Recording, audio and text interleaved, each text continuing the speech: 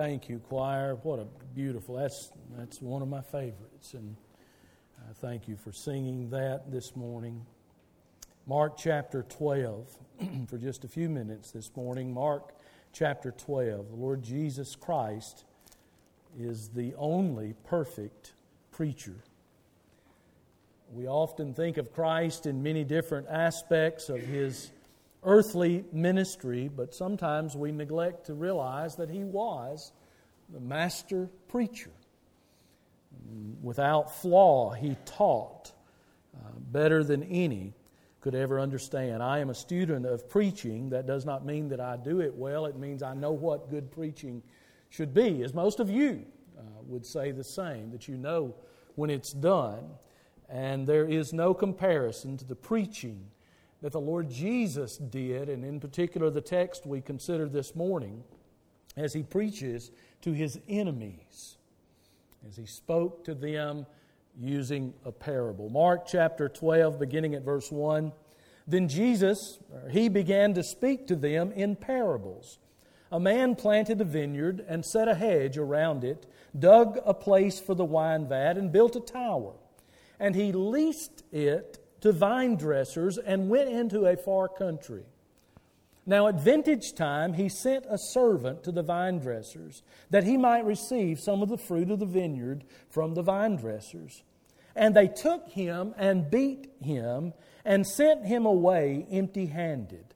Again he sent them another servant, and at him they threw stones, wounded him in the head, and sent him away shamefully treated.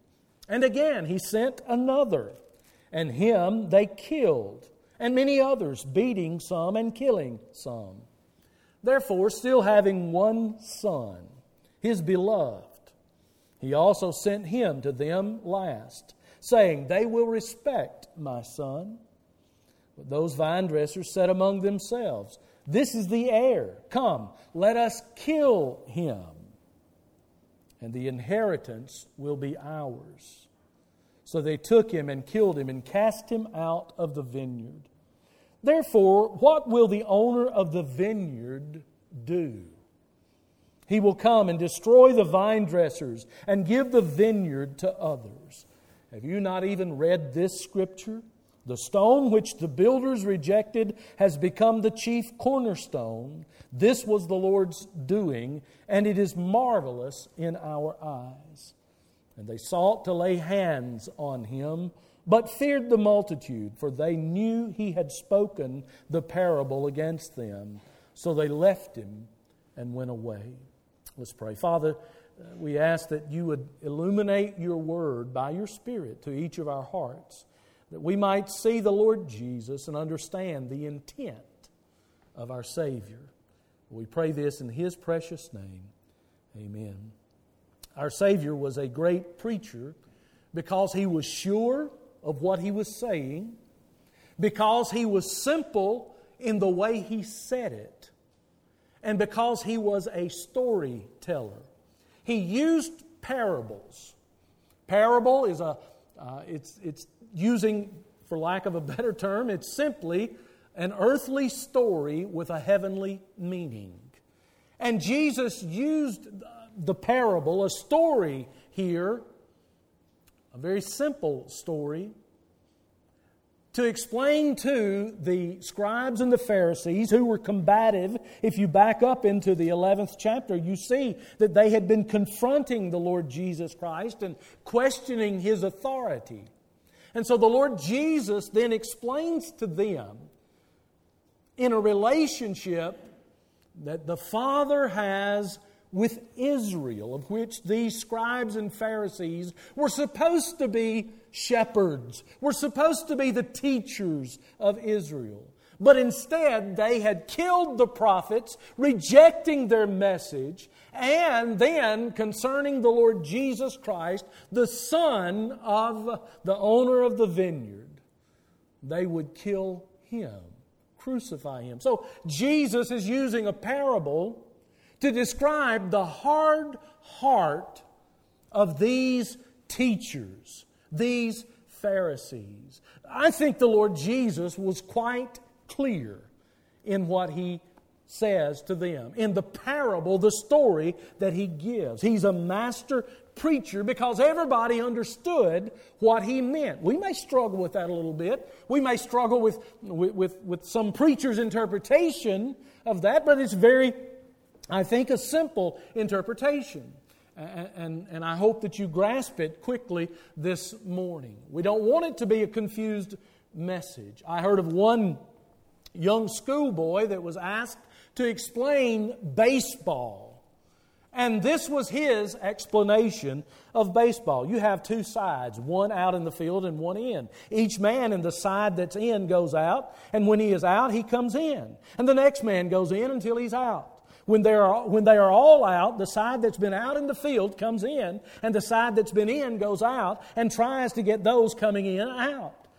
Then when both sides have been in and out, including not outs, that's the end of the game.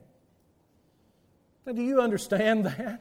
That's the way some preaching is.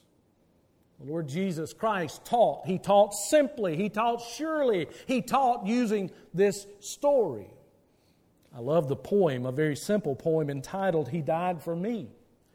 And it gets to the point. It's a very simple poem. His holy fingers formed through the bough where they grew the thorns that crowned His brow. The nails which pierced His hand were mined in secret places He designed. He made the forest whence there sprung the tree on which His body hung.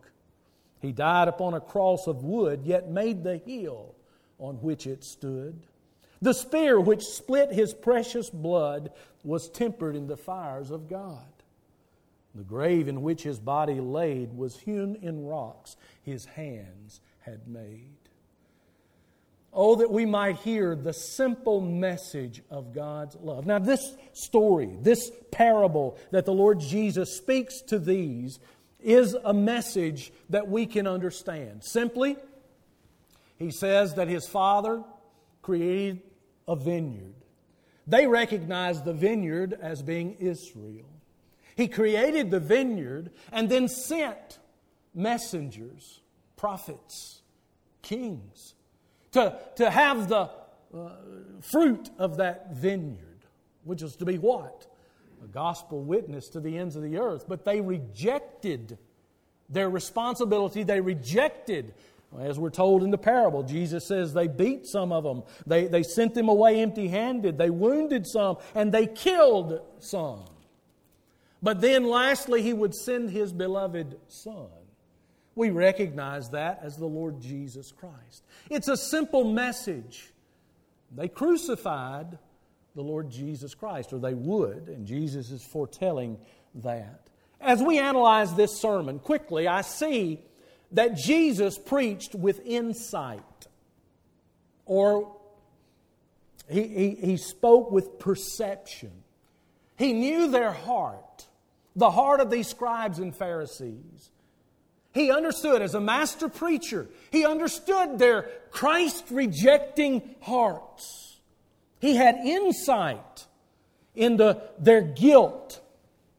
Look at their guilt. Verses 2 through 5 gives us a great indication. Jesus may have been speaking in a parable, but it was clear that they were guilty of rejecting. They were guilty of murder.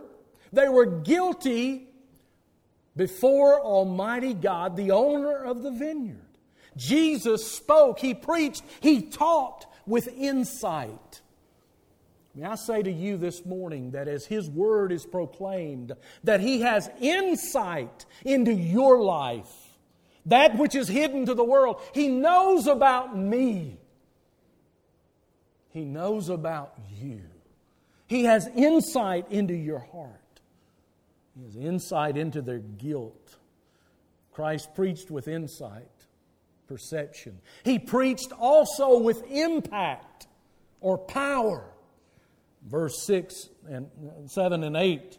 Look the message. Therefore, still having one son, His beloved, He also sent to them last, saying, They will respect my son. But those vine dressers said among themselves, This is the heir. In other words, we can take this.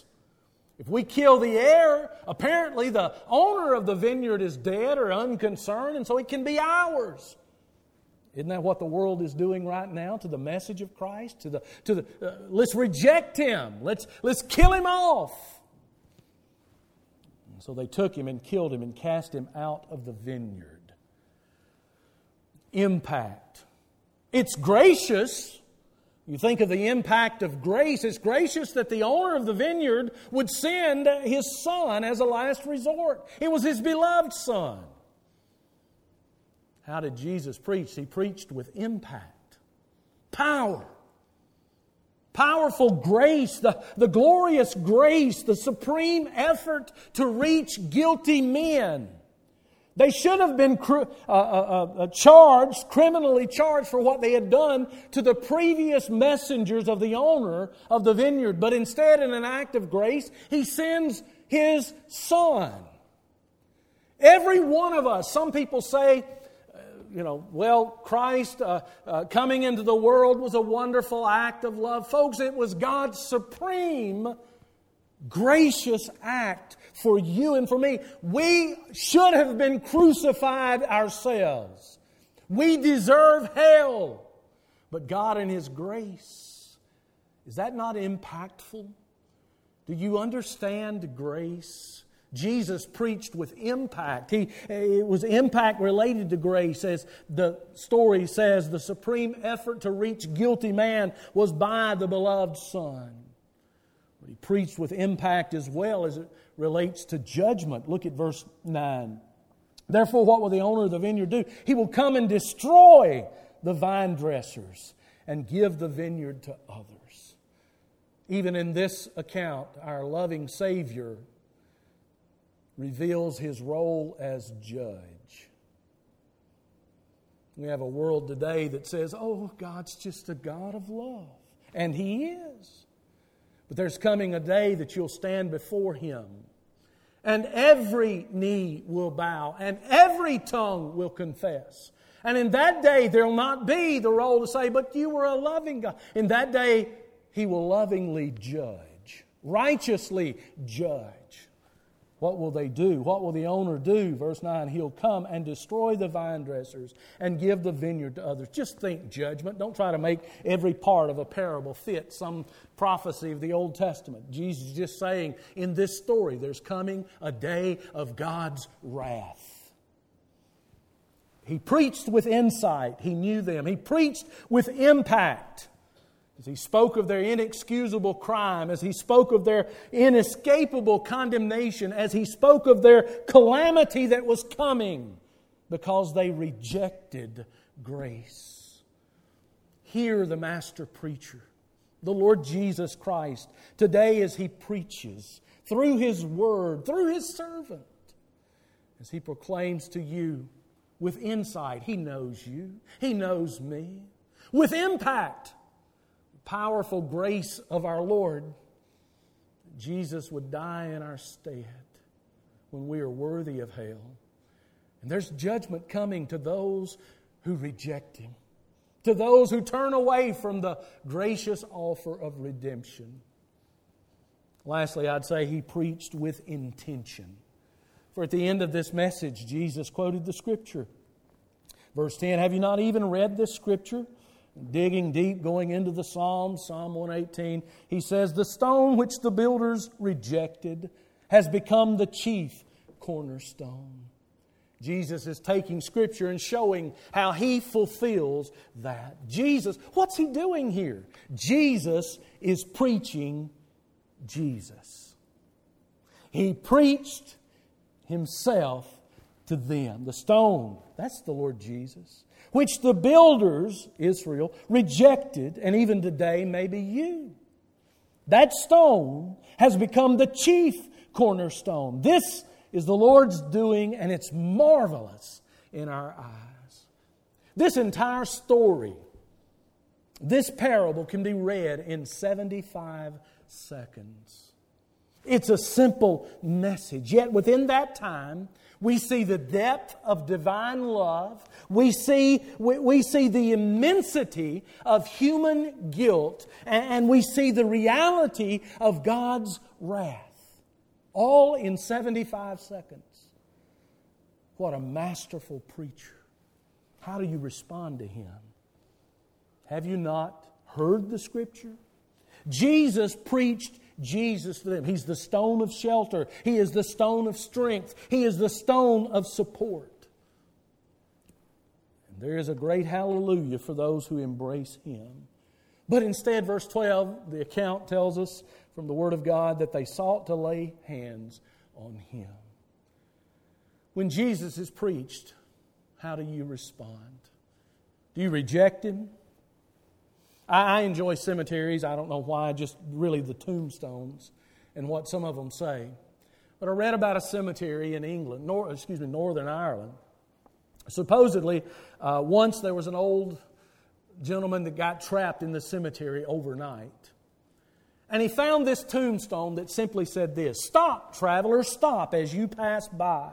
As you are now, so once was I.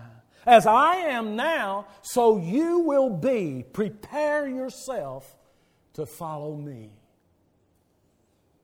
The old gentleman that was trapped in that cemetery, that graveyard where the gates would lock and such in Northern Ireland, spent a night there reading that. The next day, someone later found sketched into the bottom of that tombstone these words. Remember, "Stop, traveler, stop. As you pass by, as you are now, so once was I. As I am now, so you will be. Prepare yourself to follow me." Wisely, someone, probably that old gentleman, scratched at the bottom, "To follow you, I'd be quite content, if only I knew which way you went." What about you? Do you hear the master preacher? Not this. The Lord Jesus. Do you hear? He has insight into your life. He speaks with impact and intention or purpose. How do you respond? Let's pray. Father, thank you for your word and for our Savior. We see His interaction with the hateful teachers and scribes. And yet, Father, today, in this age of grace, He has insight and impact and intention for each of us. May we hear Him speak, the chief cornerstone, as He calls each of us to be living stones in that which He's doing today. Move in our lives, move in the response to your word this morning. We pray in Jesus' name. Amen. We're going to